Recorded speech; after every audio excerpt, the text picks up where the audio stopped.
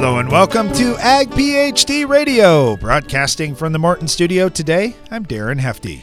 And I'm Brian Hefty. Thanks for joining us. Today in the show, we're going to talk about drought-proofing your crop. Now, I'll say Should have been talking about this a few months ago, Brian. Right. We should have been talking about this last fall. But anyway, we do want to talk just a little bit about what we see for differences in fields that are doing better in drought versus fields that aren't doing so well, and just things that you might want to be thinking about as we move forward here in the future. This isn't the first drought year we've seen in the Midwest, and it certainly won't be the last. But, we just can't predict from year to year, and that's why it's important to do practices that can help you prepare for the extremes, yet not have you suffer when you don't have the extremes. So we're going to go through that a little bit today. If you've got any questions for us, you can call us here, 844-44-AG-PHD. That's 844-442-4743. Or send us an email, radio@agphd.com. All right. I'll tell you what, Darren, do you think we should get to the Ag PhD mailbag? It looks like we got a lot of questions over there. Yeah, let's do it right now. We'll talk about drought proofing in just a few minutes. It's the mailbag.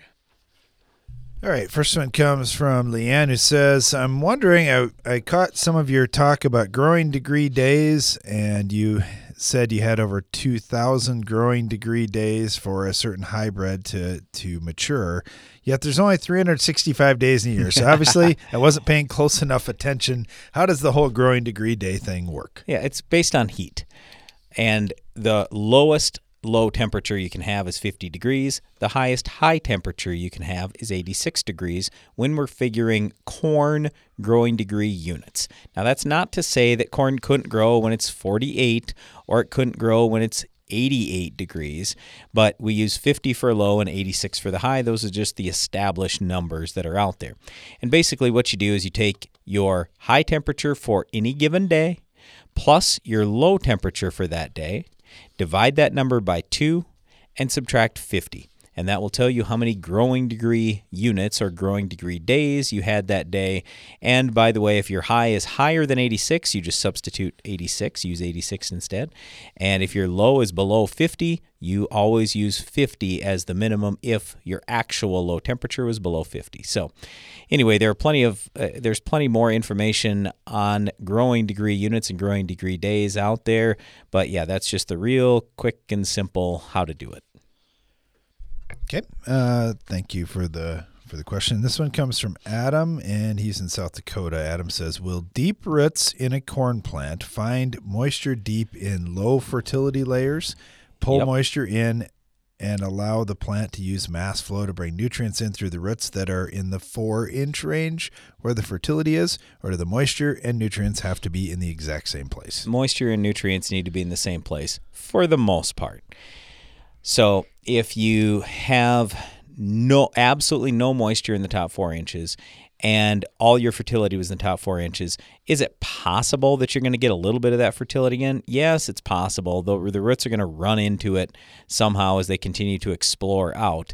But the odds that they're going to get very much in, really, really slim. All right. Thanks for the question. Get this one from Matt in Iowa. He said, we're really struggling with our non-GMO soybean chemical program. Our pH is in good shape. We're in the 6.4 to 7 range. We've got 3 to 4.5% organic matter, lots of manure for fertility.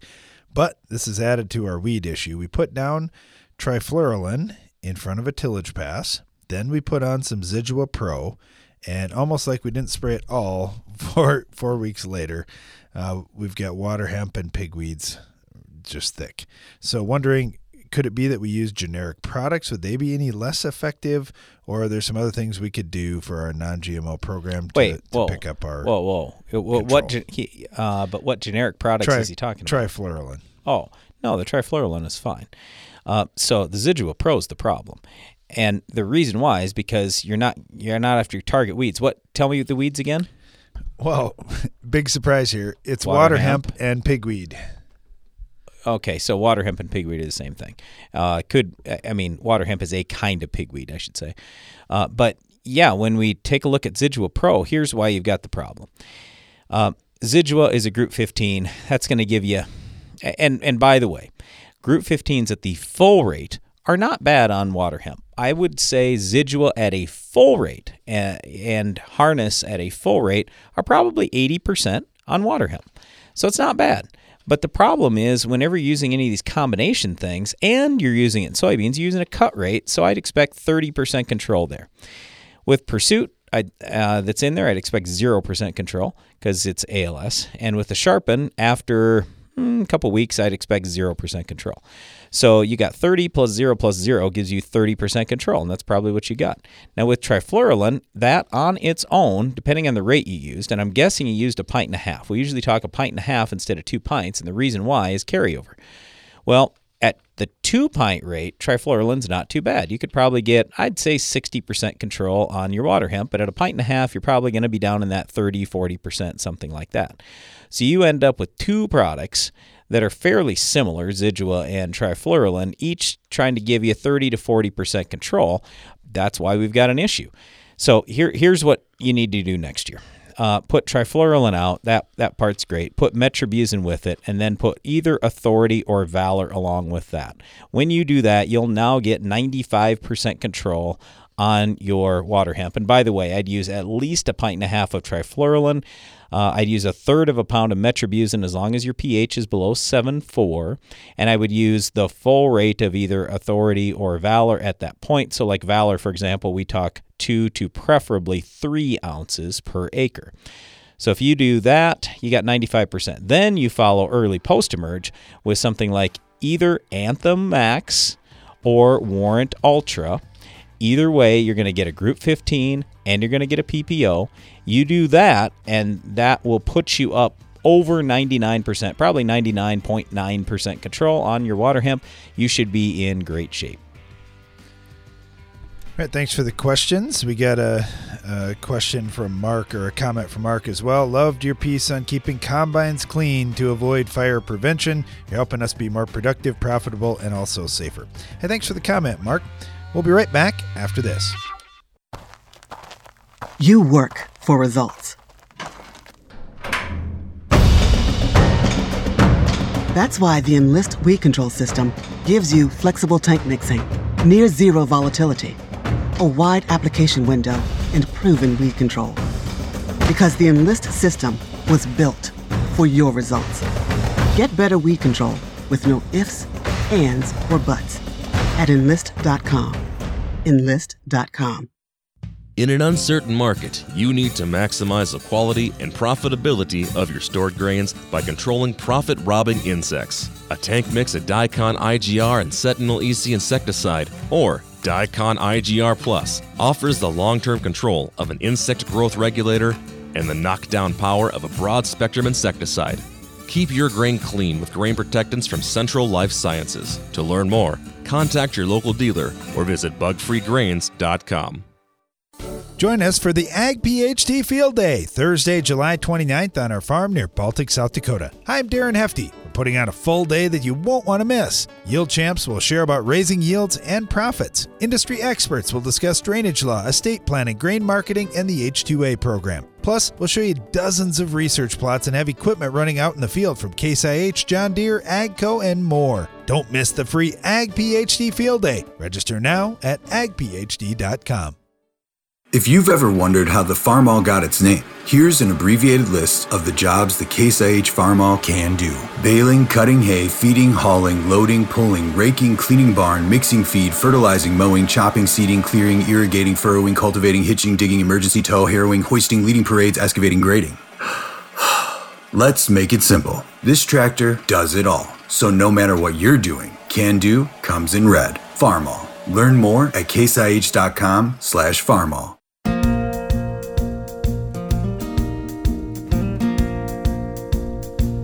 You're listening to Ag PhD Radio. Thanks for joining us.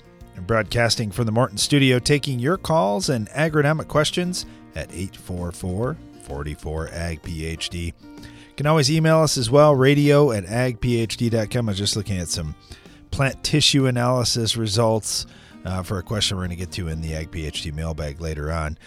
But let's start off this segment jumping on the phone lines here. We've got Lee with us in Western Kentucky. Lee, thanks for calling in. What can we do for you? Hi, I have a question here. Was meeting with my agronomist yesterday, and I've got a couple center pivots that I'm trying to raise 300 bushel corn on. Awesome. I put down 120 pounds of NH3 pre-plant. I put 3 ton of chicken litter with a 50-50-50 analysis the day before I planted and worked it in. I put 250 pounds of potash and 200 pounds of DAP in the fall. Okay. And just on no-till ground. Yep. And is this high testing ground to start with? Is it pretty fertile ground, or was it? Yes. Okay. You've been farming it for a while? It's got. Yes, I own it. Yeah. It's in good shape. I've had 260 bushel corn there before, but I was wanting to try to stretch it to 300. Sure. Well, I'm glad you did this in the fall, too, because fertilizer was a lot cheaper then than it is right now. Well, it was, and I hope it was more readily available. So then when the corn got about knee high, I come back with 100 units of treated with stabilizer, treated urea. So as you can see, I've got a lot of nutrients there. You bet. Now, my agronomist is telling me that when we're tasked with fixing the fly on fungicide, and he is trying to sell me some foliar nitrogen.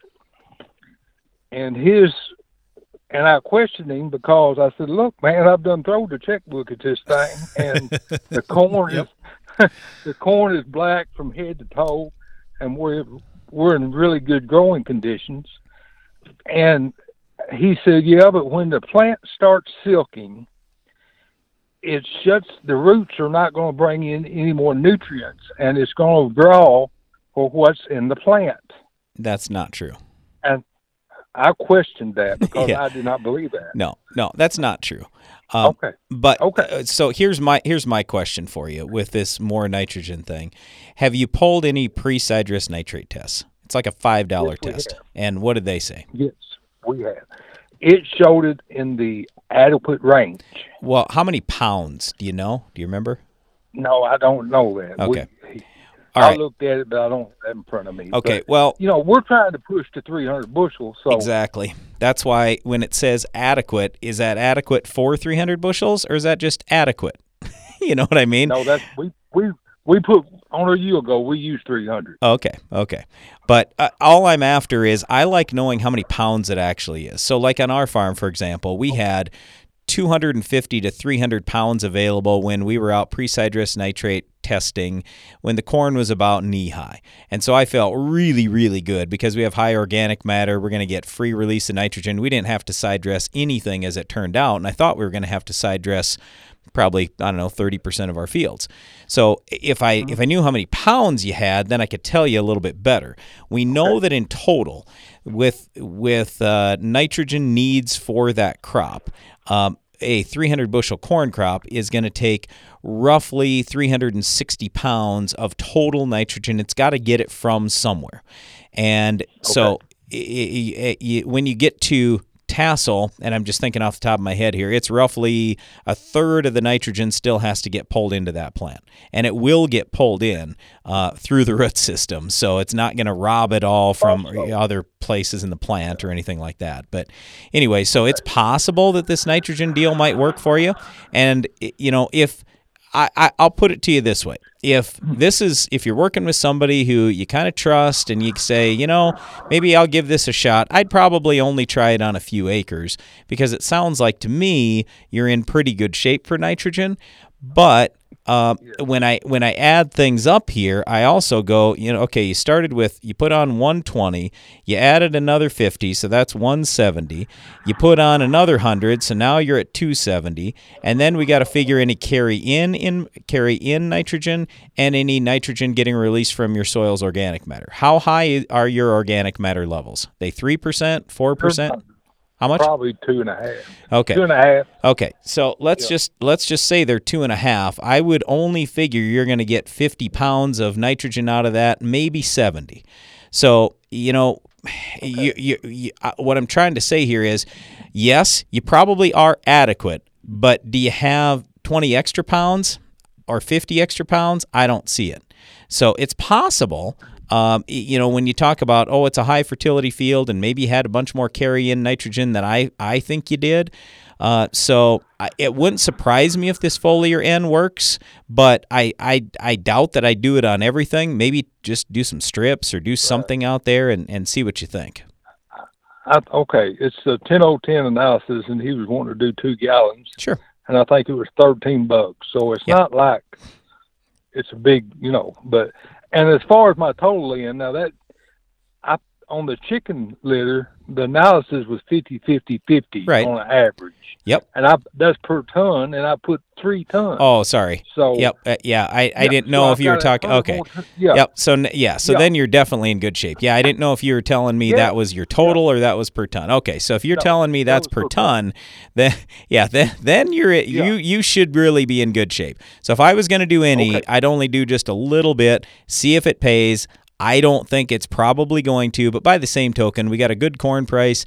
You got a good crop coming, so and you never know. Your goal is 300. You might end up with some spots of 320. Who knows? Hopefully, you do. Right. Well, okay. Well, I appreciate that. Well, you've answered the main question that I was stumped on was that when it started silking, that it quit pulling nutrients in from the roots, and I just didn't buy that. Nope. So. That's not true. But I will say, and maybe what he had said in a roundabout way, and where he was going is the root size won't increase at silking, and that part is true. The root size has reached its maximum, so that is true. But yes, it will continue pulling nutrients in for a long time yet. All right, hey, thanks for the call, Lee. Appreciate it. Good luck down there. Yep. Appreciate it. Yep. Bye-bye. Well, we're talking today about drought-proofing crop, and just got a couple of minutes here yet to talk to Charlie White with Penn State before we get to our next break. Charlie ran a little bit long there with some of the questions that we had, but when you think about it, nutrients do play a big role in this drought-proofing a crop as well. So not a bad part of the discussion, not too far off pace. How you doing, Charlie? Good. Yeah, I really enjoyed listening to the conversation. I'm doing great. Thanks for having me on. You bet. Okay, so Pennsylvania drought may be different than Kentucky drought or South Dakota drought. What are some of the things you start talking about there in Pennsylvania when you think about dry weather? Yeah, sure. Well, as a soil fertility person, the first nutrient that comes to my mind is probably potassium, and that's because of the role that potassium plays in the water relations inside the plant. It really helps the plant regulate water within the cell walls and inside the cells and help the roots take up water and move that water around to where the plant needs it. So certainly keep making sure your potassium levels are built up into the optimum range before you start is a good one. We talk about potassium there, Charlie, and I think about soybeans that need so much potassium late in the year that they're trying to pull it in so fast, and oftentimes we're hot and we're dry. And you're right, it can get really limiting, and where we've got fields, I know on our own farm, where our potassium levels are high, those are typically our best soybean fields. Yeah, for sure. We had a field, this isn't in soybeans, but last year we had a fairly moderate to somewhat severe drought in central Pennsylvania, and we had a cornfield that was low in potassium going into the year, and we weren't sure whether we could rescue it, but we did put out different timings in a little experiment, timings at weekly intervals up till silking, and actually saw about a 15 bushel yield increase, even with an application at silking. So I think, that was in corn, but I think for soybeans too, if you are mid-season and it's a dry year and you feel like you're starting to see maybe some deficiency symptoms, it's not too late as long as you can get something in. Yeah, getting it in there late is the challenge. Charlie, hang with us a second. We want to talk a little bit more. Stay tuned. We'll be right back. Downtime during spraying can lead to huge yield losses. Keep rolling with the Pentair Hypro Force Field. This pump features a unique self-regulated chamber that allows the pump to run dry while eliminating cracked seals, so you can spray longer and more reliably. Learn more at pentair.com/hypro. Get an extra semi-load out of your grain bin. The End Zone from Farm Shop MFG can increase your stored beans moisture from 10 to 13%. On a 20,000 bushel bin, that's a free extra semi-load. Visit farmshopmfg.com for more. Help keep the toughest, most resistant diseases out of your fields with Lucento fungicide from FMC. An exclusive novel premix of 2 modes of action delivers broad-spectrum control and a long-lasting protective residual. Tackle key diseases in corn, soybeans, wheat, peanuts, and sugar beets. Choose Lucento fungicide from FMC. Visit your FMC retailer or lucento.ag.fmc.com to learn more. Always read and follow label directions for use. Each year brings new and unique challenges to farming, and your operation needs to constantly adapt to meet them. That's why at AgBiome, we're working every day to bring you new and better solutions, microbial-based solutions that protect your crop and help it reach its full potential. To learn more about how we're doing it, visit agbiome.com. That's AGBIOME.com. AgBiome, feeding the world responsibly, partnering with microbes for human benefit.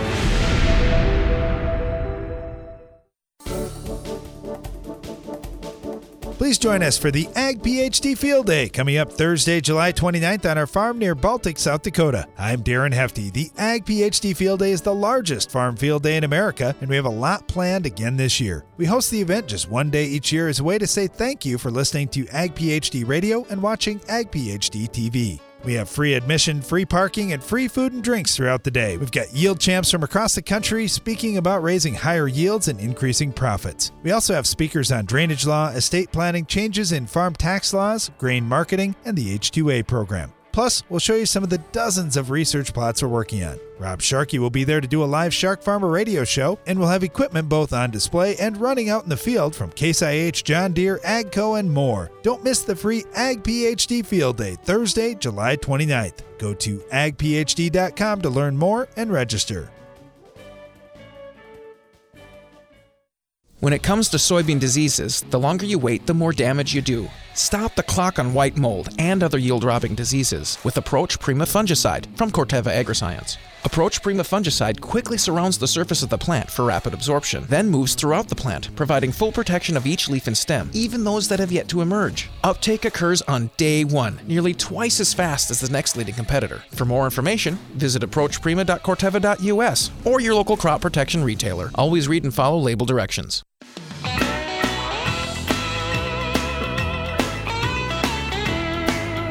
Welcome back. You're listening to Ag PhD Radio. Thanks for joining us today. We're talking about drought-proofing your crop. Man, what a great year to be talking about that. It's been dry for a lot of farmers. Now, not all over the place, and you never know when it's going to happen either.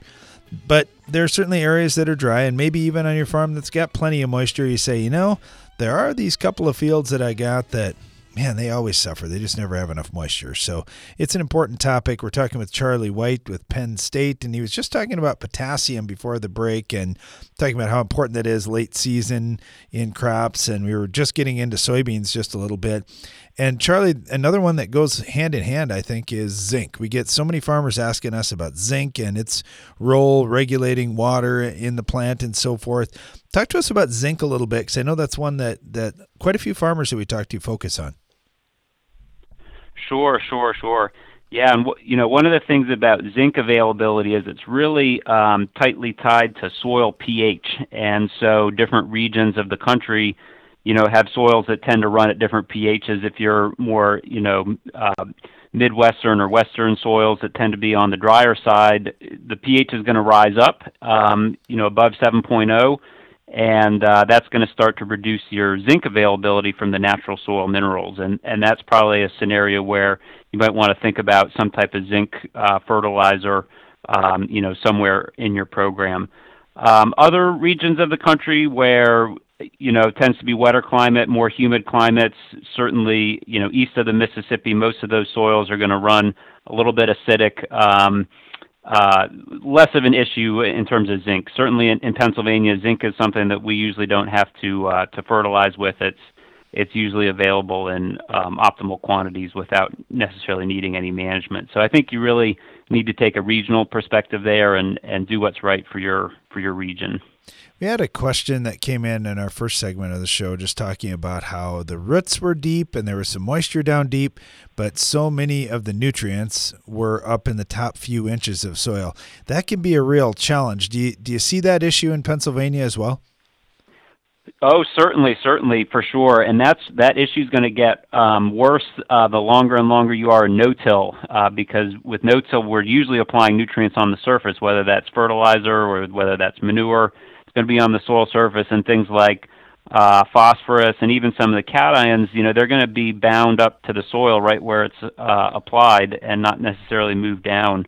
The other one I sometimes think about too is nitrogen, and we actually had last year when we had a drought, we had an interesting experience where our treatments that we applied, most of the nitrogen closer to planting, did better than when we side dressed, and that's because I think applying them closer to planting, some of the rains we got after planting helped that nitrogen soak down a little bit deeper into the soil, where it was more available later into the season, as opposed to when we side dressed.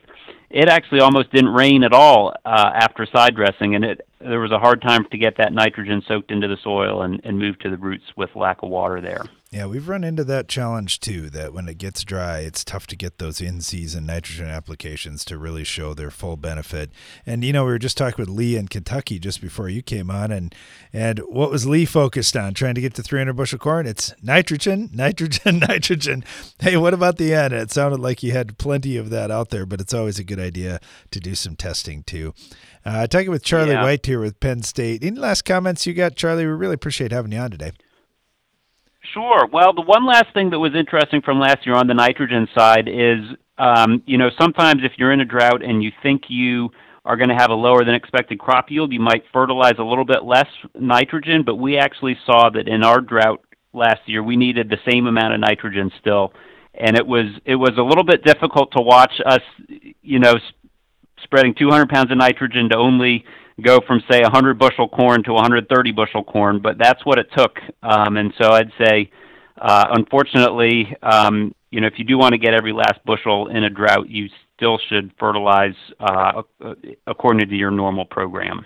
Yeah, that is a good one to close on. That's a really interesting thought too, because I would say most farmers would go with kind of the same premise you had of, oh man, I'm getting less yield, I should be able to cut back, but by the same token, not all of that fertilizer is necessarily available too.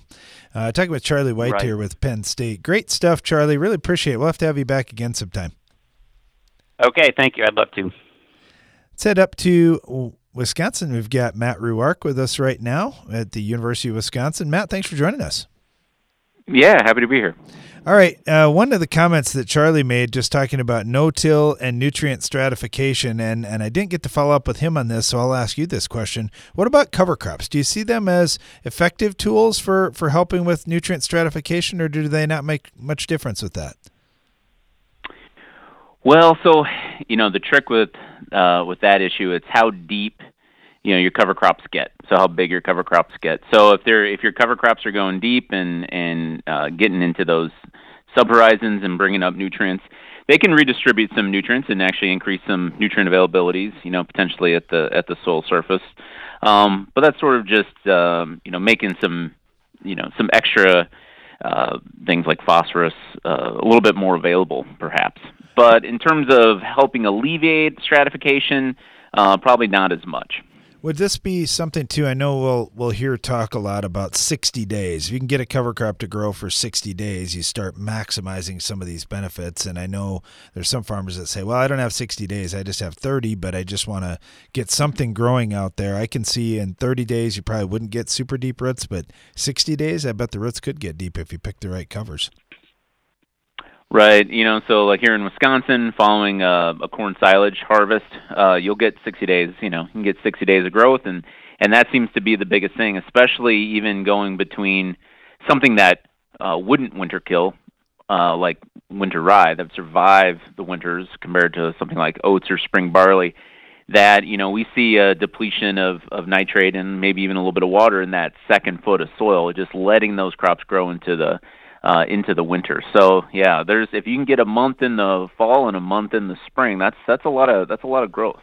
Yeah, it sure could be. Okay, I don't want to just stick you on cover crops only. When you think about this topic of drought proofing your crop, where do you start in the state of Wisconsin?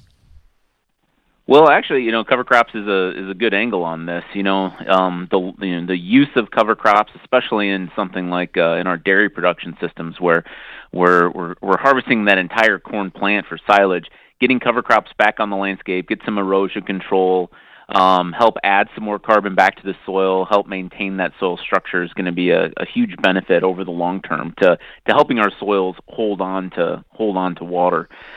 So that's actually a pretty big one. And on our sandier soils, having cover crops and having that extra crop residue on that soil surface can help actually keep evaporation a little bit lower and keep some moisture on those sandier or lighter textured soils. Interesting. Yeah, I think about reducing evaporation a lot, and a lot of times we'll be talking about crop canopy. If we can get a good crop canopy established earlier, whether that's with narrower rows or varying plant population, whatnot, that can certainly help us as well. Yeah, the only drawback that we've seen, just some from these early from the trials this spring, the side-by-side comparisons, cover crops do take up water too. So going into a year like this, if the cover crops were a little bit, got on the big side, or if you were a little late in getting the cover crops terminated, the corn was looking a little bit shorter in those cover crop plots. We'll see how that translates into yield at the end of the year, though. Well, I know out here in the Dakotas, that's the talk that a lot of farmers have is I love the cover crop, but I got to make sure I terminate it timely or I could get into that excess water draw. And so for a lot of guys, they'll, after a wheat harvest or something like that, they've had quite a bit of growth. They'll try and get it done in the fall. But I know what you mean. There's quite a few guys that like to let her grow into the spring. Yeah, and that's the big challenge with cover crops, right? Because they do what we want. We want them to grow. We want them to provide that soil coverage, get some more roots in the ground, all those benefits. But cover crops are still a plant, right? It takes up water, takes up nutrients. So we want it to grow. We want to maximize that soil coverage, but we want to minimize the water and nutrient uptake. Yeah, it's a great angle on drought-proofing your crop, utilizing cover crops, and how and when you would terminate them. We're talking with Matt Ruark with University of Wisconsin. Matt, thank you so much. Really appreciate having you on today. Yeah, it was fun. Thank you. We'll get more into drought-proofing your crop. We'll also dive into the Ag PhD mailbag. Got a lot left here to go on the Ag PhD radio program. Stay tuned.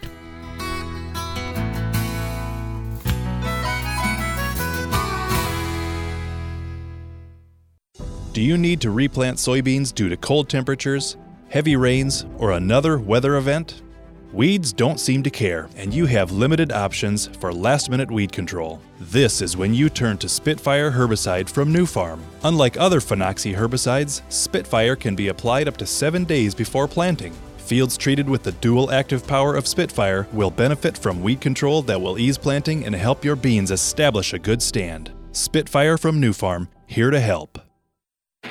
No matter what time of the year it is on your farm, with the Bayer Plus Rewards program, earning and redeeming rewards are always in season. Because when you buy 2 or more eligible seed or crop protection products throughout the year, you earn $3 per acre in cashback rewards. Cash you can redeem and reinvest in your farm later in the season. That's Bayer Plus Rewards, and that's how we're helping make every part of your season, well, rewarding. Visit mybayerplus.com to learn more. See program terms and conditions for full details. Give your corn a strong defense against stress throughout the season with MycoApply Endoprime SC. MycoApply Endoprime SC uses 4 specially selected species of mycorrhizal fungi to protect your crop against stress. That means more access to water and key micronutrients while building a healthy soil structure for stronger crops for years to come. Stronger corn starts beneath the surface. Learn more about MycoApply Endoprime SC at endoprimecorn.com. Always read and follow label instructions. Please join us for the Ag PhD Field Day coming up Thursday, July 29th on our farm near Baltic, South Dakota. I'm Darren Hefty. The Ag PhD Field Day is the largest farm field day in America, and we have a lot planned again this year. We host the event just one day each year as a way to say thank you for listening to Ag PhD Radio and watching Ag PhD TV. We have free admission, free parking, and free food and drinks throughout the day. We've got yield champs from across the country speaking about raising higher yields and increasing profits. We also have speakers on drainage law, estate planning, changes in farm tax laws, grain marketing, and the H-2A program. Plus, we'll show you some of the dozens of research plots we're working on. Rob Sharkey will be there to do a live Shark Farmer radio show, and we'll have equipment both on display and running out in the field from Case IH, John Deere, AGCO, and more. Don't miss the free Ag PhD Field Day, Thursday, July 29th. Go to agphd.com to learn more and register. Heat, drought, wind, hail, northern corn leaf blight, gray leaf spot. If your corn is under stress, you are too. Get Veltima fungicide, swift activity, with fast payback, an expanded application window. Makes life simple, and it's the secure choice. With powerful residual for visibly healthier corn. Swift, simple, secure. Veltima fungicide. Call your BASF rep today. Always read and follow label directions. Veltima fungicide is not registered in all states.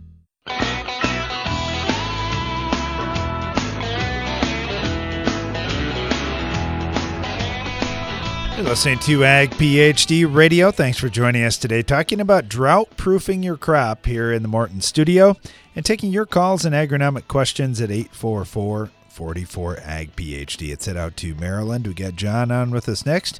John, how you doing? How you doing today?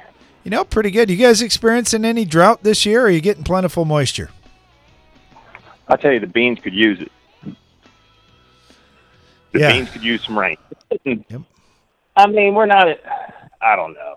I just know the beans could use it. We're getting some rain, not as much as we should be getting. I just know that I was out there yesterday spraying the beans, doing the second shot of Roundup, and I can tell you just around the edges and scouting the fields, and I can tell you they need rain. That I do know. They need rain bad. They're all cupped up and the ground's dry underneath of them. Yeah, it's a high demand time right now with heat, with the development stages that these crops are at. They certainly need the moisture. I know you were wanted to ask a question too. I don't want to miss that. You're asking a question about the root systems and uptake of things like carbohydrates. What are you thinking there, John? Okay, so about a month ago I called in here and I was talking to you, or maybe 2 months ago, I was talking to you about how I had that maybe an idea, I don't know, maybe a question. But I was sitting there, and it got dry in Maryland, and we were setting the beans down deep. And then my girlfriend had a juicer, and the carrot went in the juicer, and I thought, there ain't no juice in the carrot. And sure enough, there was plenty of juice in the carrot, and I was taken aback. Then I heard you guys talking about cover crops and how the cover crops are pulling the moisture out of the ground, so you can't run them because you guys are dry out there. Then I called back to talk to Brian about running cover crops after wheat because you can't run them after corn. And so then after I got talking to you guys, I Googled up what vegetables have the most moisture, and I believe it was beets or turnips. And then when I was reading it, it showed the nutrition facts, right? And then it said carbohydrates. Well, anybody, unless you've been living on a rock, knows ever since for the last 20 years, because the Atkins diet, that carbohydrates, you eat sugar, you're going to get fat, right? That's energy. And so, I said, well, if that root's under the ground with moisture and it's got all that carbohydrate, that's sugar. So then I said, well, if that root's got sugar in it, and it's essentially what it's doing is it's absorbing sunlight energy, photosynthesis from the sun. Well, not only are you wasting all that humidity out there by not translocating it to the root, you're also wasting all that sunlight. And my question is, and maybe another plant can, maybe you need to pull the gene out like some other companies did. I don't know. But what I'm saying is, and just maybe, my question is this. Can a corn plant take in a carbohydrate and break it down for energy? Because essentially a carbohydrate is stored energy from last year's sunlight and maybe some of this year's sunlight when it thaws out. So can a corn plant pull in sugars and use them as energy in order to supplement not just the sun energy they're getting, but to use the energy from the previous cover crop in order to feed that plant? Yeah, so John, that's a great question. I am pretty certain that when they're raising plants hydroponically, there is sugar in that water. Now, there are other things that are going to be in there too. And so I don't care what the plant is. Could it bring in sugar? I believe so. I'm no plant physiologist or anything, but I believe that it can bring stuff in. But let's put it this way. Cover crops have been used really all over the world forever. I mean, it's just we hear a lot more about it now.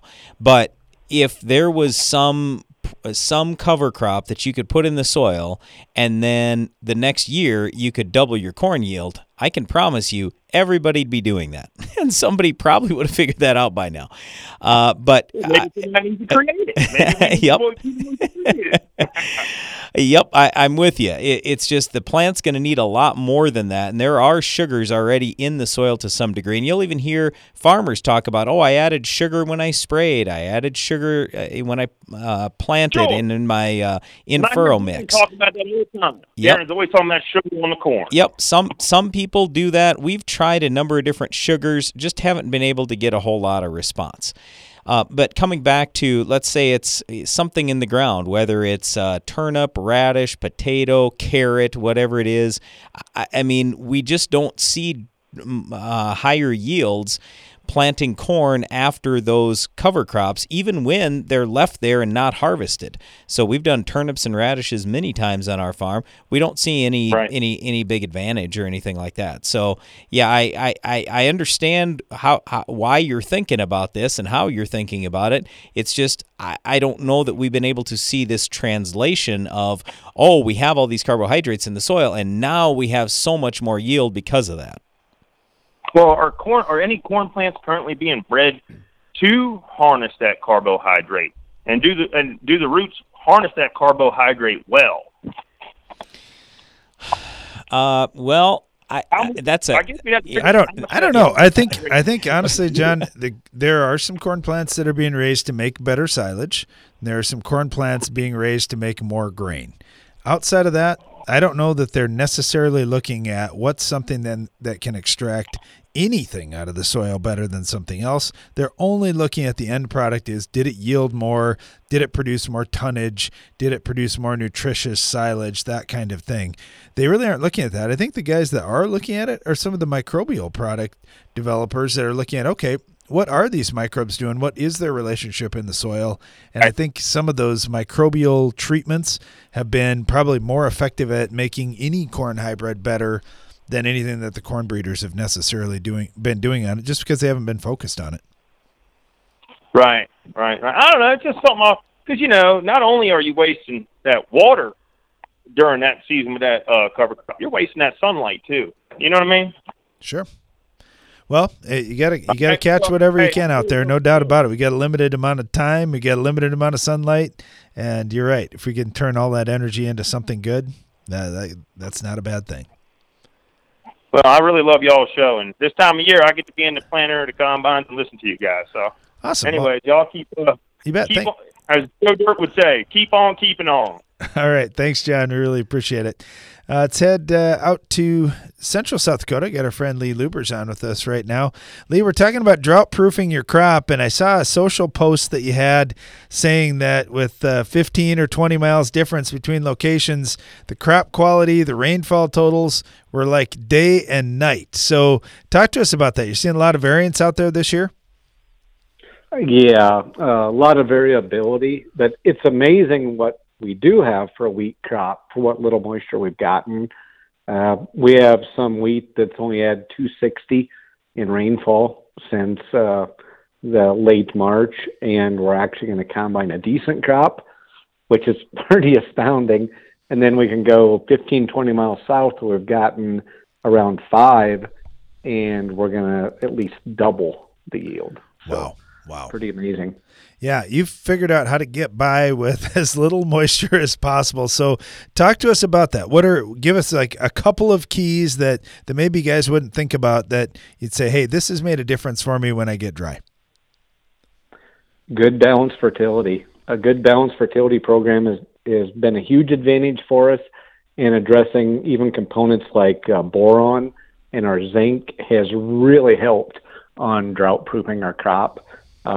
And we don't skip on our fungicides, especially on our winter wheat and our other crops. We see a difference in that in plant health. The longer we can keep that plant healthy and functioning and thriving during stress periods, we always end up gaining out of it. Yeah, those are big things. And we've talked with a couple of university experts today, too, and they both talked about that balanced fertility approach. And I know we've heard so many of our listeners that have called in and said micronutrients made a huge difference for them in some of these dry years. I know it's been a focus for you and your brother for quite a while. Lee, thank you so much. Really appreciate it. I know we have you on fairly often. I hope we aren't being too much of a pest for you, but we really do like catching you, especially on issues like drought-proofing your crop. Anytime. Thank you. Hopefully you catch some more rain. That would be fun. Then you wouldn't have to try to get by with just 2 inches for the season. That's pretty tough. All right, we'll talk a little more about drought proofing, and we'll get into some of the Ag PhD mailbag questions right after this. Give your corn a strong defense against stress throughout the season with MycoApply Endoprime SC. MycoApply Endoprime SC uses 4 specially selected species of mycorrhizal fungi to protect your crop against stress. That means more access to water and key micronutrients while building a healthy soil structure for stronger crops for years to come. Stronger corn starts beneath the surface. Learn more about MycoApply Endoprime SC at endoprimecorn.com. Always read and follow label instructions. You can count on AgroLiquid for precision crop nutrition. When you don't get all your potash down in the fall, when weather or market prices change your management strategy, or when you want to balance your fertilizer program with micronutrients, AgroLiquid is ready with the products and application flexibility you want for in-season crop nutrition and the research-proven results you need. AgroLiquid. Apply less. Expect more. Find a retailer at agroliquid.com. Morton Buildings knows that great buildings need great people, and we want you to be the newest member of our team. Morton is expanding its construction crew, and we're seeking new and experienced candidates to fill our crew member positions. Morton provides great pay and training, so be a part of the next generation to build Morton. Don't let the opportunity to join the best construction crew in the business pass you by. Learn more on our careers page at mortonbuildings.com. Please join us for the Ag PhD Field Day coming up Thursday, July 29th on our farm near Baltic, South Dakota. I'm Darren Hefty. The Ag PhD Field Day is the largest farm field day in America, and we have a lot planned again this year. We host the event just one day each year as a way to say thank you for listening to Ag PhD Radio and watching Ag PhD TV. We have free admission, free parking, and free food and drinks throughout the day. We've got yield champs from across the country speaking about raising higher yields and increasing profits. We also have speakers on drainage law, estate planning, changes in farm tax laws, grain marketing, and the H-2A program. Plus, we'll show you some of the dozens of research plots we're working on. Rob Sharkey will be there to do a live Shark Farmer radio show, and we'll have equipment both on display and running out in the field from Case IH, John Deere, AGCO, and more. Don't miss the free Ag PhD Field Day, Thursday, July 29th. Go to agphd.com to learn more and register. Your soil, your season, your edge. Make the new 3-point Soil Warrior Edge from Environmental Tillage Systems your strip tillage system. Because you don't get to choose the condition of your soil, the Soil Warrior Edge is engineered to handle whatever's in your fields. And that same durable engineering goes the extra acre when that's what you have to do. The new Soil Warrior Edge 3-point mounted strip till system. Learn more at soilwarrior.com.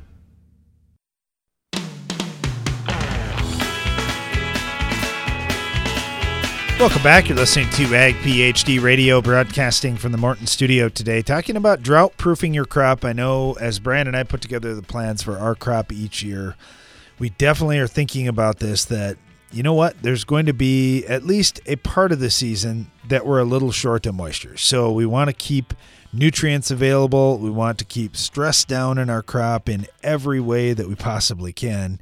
And that sets us up to do the best. And then the other thing, just on a long-term basis, we're trying to build up our organic matter in our soils and our water and nutrient holding abilities out there. And we see it on our fields that we farm for a long time, that we've been working on for a long time. We can just hang on a lot longer without moisture than we can in some of the newer fields where we haven't gotten things up to par yet. Okay, so here are the top things I would say when you want to think about drought-proofing your crop. Number one is drain tile, and I know you're going to go, what? How can getting rid of water help me drought-proof my crop? I'll give you the example of 2012. Our best yields were right over our tile lines, and here's the reason why. If the water table is too shallow right away in the spring, and I know a lot of people say, well, if it's going to be a drought year, I want to hold on to as much moisture as I can. No, you do not. You don't want to do that. The reason why is because too much moisture kills plant roots, and you need deep roots, and you need them deep as fast as you can possibly get them.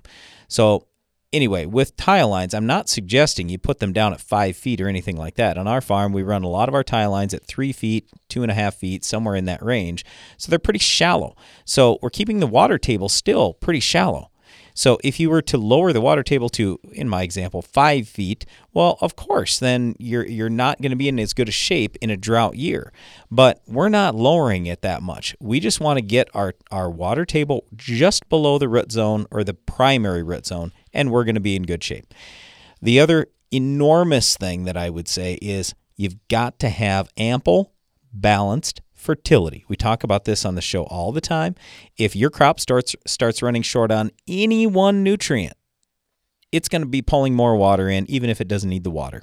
So you're making your crop a water waster when you don't have ample and balanced fertility. And even on our show today, we had talked NP and K, NP and K, NP and K. Well, I'm glad Lee Lubers brought up micronutrients, because we can't forget about micronutrients. We can't forget about sulfur or calcium or magnesium or, any nutrient can be a yield limiting factor for you on your farm. And when your plant, again, runs short on any nutrient, it's going to become a water waster. Don't make your crop a water waster. Darren mentioned organic matter. This is huge. Here's the statistic you need to know. For every 1% increase in soil organic matter, your soil can hold roughly 4% more water. Now, I realize it takes some time to build soil organic matter, but I can promise you, in your lifetime of farming, let's call it 30 or 40 years of farming, you absolutely, if you set your mind to it, you absolutely could increase your soil's organic matter by 2%. If you did that, just think about that. All of a sudden, your soil has 8% more water holding capacity. Now, that might not sound like a huge deal, but like in our case, we've had 10 inches of total precip, including the snow, in the last 12 months. Do you think it would be important to hold on to an extra 8%? You bet. Do you think it'd be important for the next generation who's going to have your farmland that it's got 2% more organic matter, so it has more water holding capacity and the ability to hold more nutrients and release more nutrients each and every year? Absolutely. This is an enormous thing. So those are our 3 biggest things we're going to talk to you about. It's tile, ample and balanced fertility, and work on building your soil's organic matter levels. Now, with any of these things, are they going to come instantly? Well, you could change the fertility, I guess, instantly. But tile, yeah, I suppose you could do that too. The organic matter, it's going to take time. And so here's the whole thing. You can't change the base material in your soil. So if you've got sand, you're never going to be drought tolerant. That's just the way it is. And you've really got to look hard at irrigation. And there are ways to irrigate using less water. So I'll just throw that out too. But of course, in a drought year, if you have irrigation, that's awesome. But whether you do or you don't, it doesn't matter. We want to try to always figure out how do we make things better in the event that we have some drought. Okay, now let's talk about each of these things I just mentioned. Tile, will that hurt you in a wet year? Of course not. That'll help you. Ample and balanced fertility, will that hurt you in a wet year? Of course not. Having more organic matter, is that going to hurt you in a wet year? No way. Your soil becomes it's more spongy out there. So you actually have fewer issues with compaction when you have more organic matter. So my point is this. These are the 3 most important steps to drought proofing your crop. And they're also important steps to help you in a wet year. So I'm just trying to say, I don't care what your situation is. I would look at all of these things. Now, granted, some people may not need tile. If you have pure sand, then of course you don't need tile. But you've got to make sure you have that great drainage all the time so you get the roots deep. You got to have ample and balanced fertility. You want to have more soil organic matter. Those are great things. Now, certainly, we can talk about, some varieties are better in terms of drought tolerance. We can also talk about the importance of weed, insect, and disease control. It's way more important in a drought than it is when you're wet. Our dad originally came from Iowa before he married our mom, started farming in South Dakota. She was originally a South Dakota girl. But anyway, here's the point. He said to Darren and me, I don't know how many times, boys, you know what, the number one thing I learned coming to South Dakota, where I had way less rainfall, he said, when I was in Iowa, rain corrected my mistakes. He said, here, you've got to really pay attention to everything you're doing because that rain may or may not come. And if it doesn't come, any little mistake you have all of a sudden becomes a big mistake. So again, weed, insect, and disease control, super important. You know, the variety selection thing, I will say a number of years ago, we were all led to believe that there were going to be drought-tolerant hybrids, and it was going to change farming, and that never panned out at all. I will say all these other things that I mentioned, they're super huge, and certainly variety selection is huge, but at this point, there's no specific gene or anything like that in corn or soybeans or any other crop that I know of that you go, well, this will never survive in a drought, and this will be the best corn you've ever had despite the drought, or best crop you've ever had. So anyway, variety selection, super important, and I'd also throw in there seed treatments. There are now a lot of microbial products that can help you when you get to some of these drought-stressed years.